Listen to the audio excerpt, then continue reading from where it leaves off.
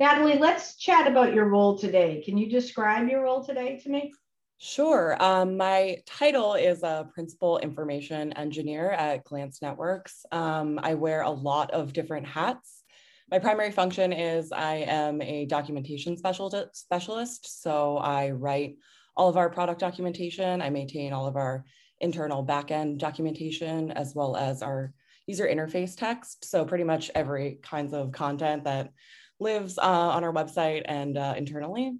I also am a product manager. I manage our integrations at Glance. So a lot of learning about other systems and how they interface with ours and creating tools and integrations to extend our functionality.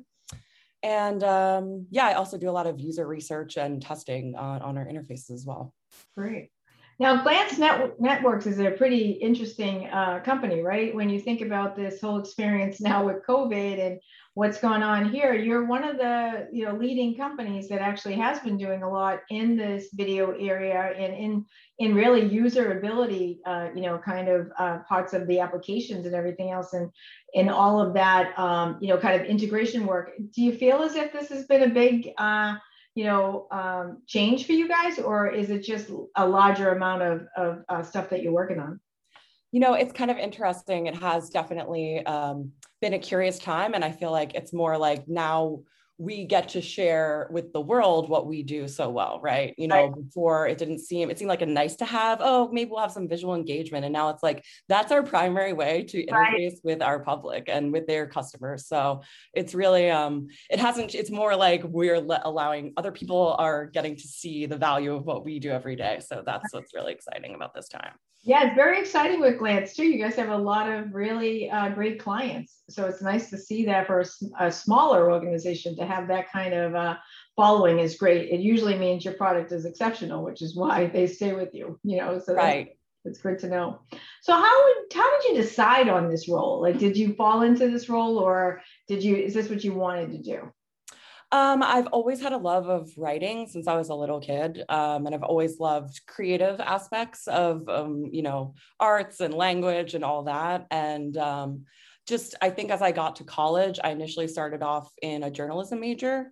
And I did a few internships doing that. And I realized, one, I don't know where print media is going as an industry. It was like, 2007, that kind of financial crisis was challenging. And then also I was like, hey, I can still apply these techniques to other types of roles. It doesn't have to be, you don't have to work at an art gallery to deal with art. A user interface is an art form in a way, and a lot of design skills are applicable in different ways. Yeah, you very nicely led me through the process of STEAM, and in that, what I had kind of had as a misconception about the arts in technology was fantastic when we talked about the UIs and kind of the user interface, but also the user experience has to be creative, and that has to have a lot of artistic components to that as well. I talk about you a lot in some of the other interviews that I do, in some of the clients that I speak to, because you brought up a wonderful point that I thought of it in just this, really boxed in kind of mentality, but truly it's so much broader than that. Once you add the arts into it, you think about it in the traditional way, something hanging on a wall, or, music or something like that. But there truly is a huge amount of visual and artistic, components to what you're doing.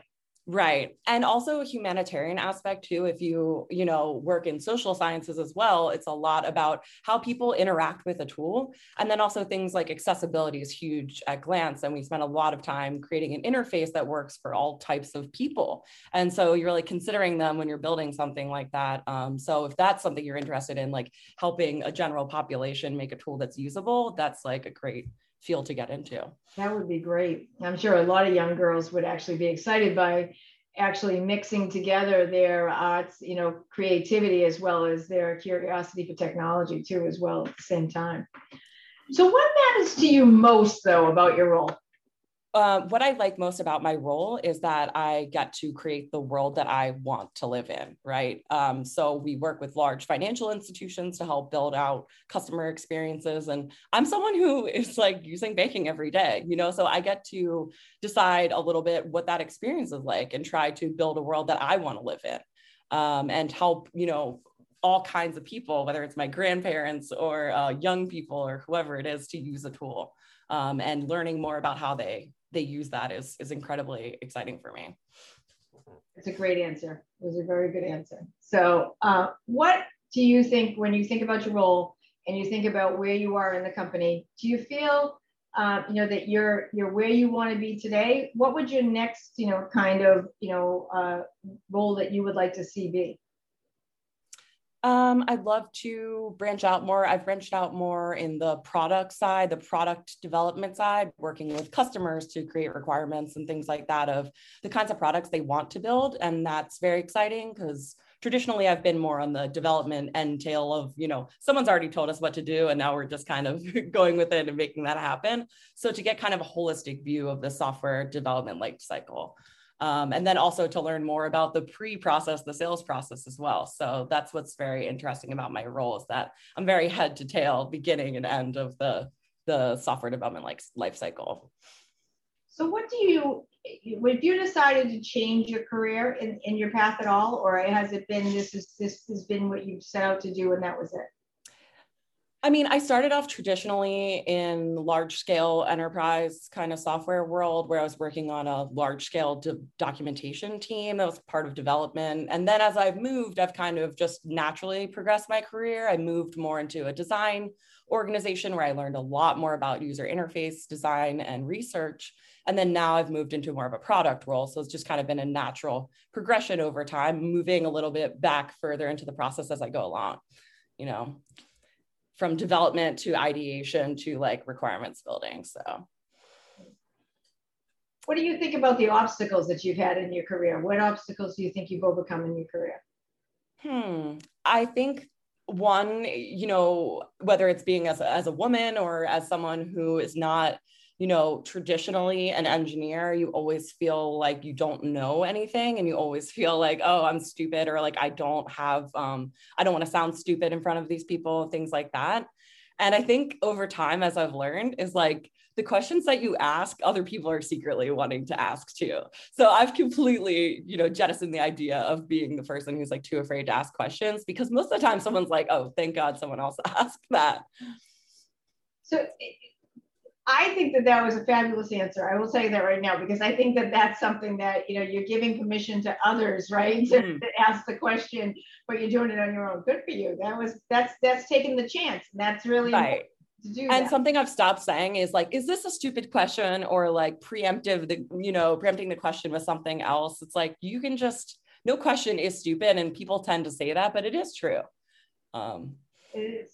So your role in your industry and technology is actually very, interesting, but it also has a lot of, moving parts to it. I mean, you're talking about user interaction, you're talking about technology, adoption, change management, all of these things that really you're focusing on every single day. Do you feel like your industry, though, is different from, your experience in that industry would be different from something in another industry? I can't say, as I've mostly worked in technology my whole career. So who am I to say what a different work experience would be like? Yeah. That's great, though. It's great because, the fact that you've stayed in technology for as long as you have means that, you really have enjoyed it. And that's been a career path for you to continue to grow and add those things that we talked about on there, change management, learning about the customer experience, and driving it from you. I love your perspective where you talk about what the things that you would like to see, right, in a product. And that's really, exceptional, because most people, they're just continuing to whiteboard instead of actually really thinking through the process of what they would want to see out of a product. That's neat. And a former CEO said something to me where every company is a technology company. We don't live in a world, every company has a website, every company has, a platform, a login, everything. So if you're interested in a particular domain, there are technology companies that do that. If you're into farming, there are technology companies that make that happen, so. That's an excellent point. Absolutely. So what would you say to your younger self? I think I would say to my younger self, not to be afraid to to go in the scientific direction as well, because like you tend to feel afraid sometimes as a woman to pursue that avenue, or it feels overwhelming, and just to push a little bit more, because you can learn a lot. And what advice would you give to young girls today? That everything is a possibility for you. That's great. That's so positive. I love that. So here's the question. This is our final question, and we ask everyone. So it is, if your LinkedIn profile was limited to 3 words, what would you choose? I think my 3 words would be energy, empathy, and action. That's awesome. I think that's great. You're a doer, you have the energy to do, and you have the empathy to know what needs to be done is not always achievable for everyone. So that's great. That's really good. Natalie, thank you so much for being with us on Her Incredible Minds. We do appreciate it. We think that you've done a wonderful job in your career at Glance, and it's a tribute to your passion and your energy. So thanks so much. Thank you. Thanks for having me. You're welcome.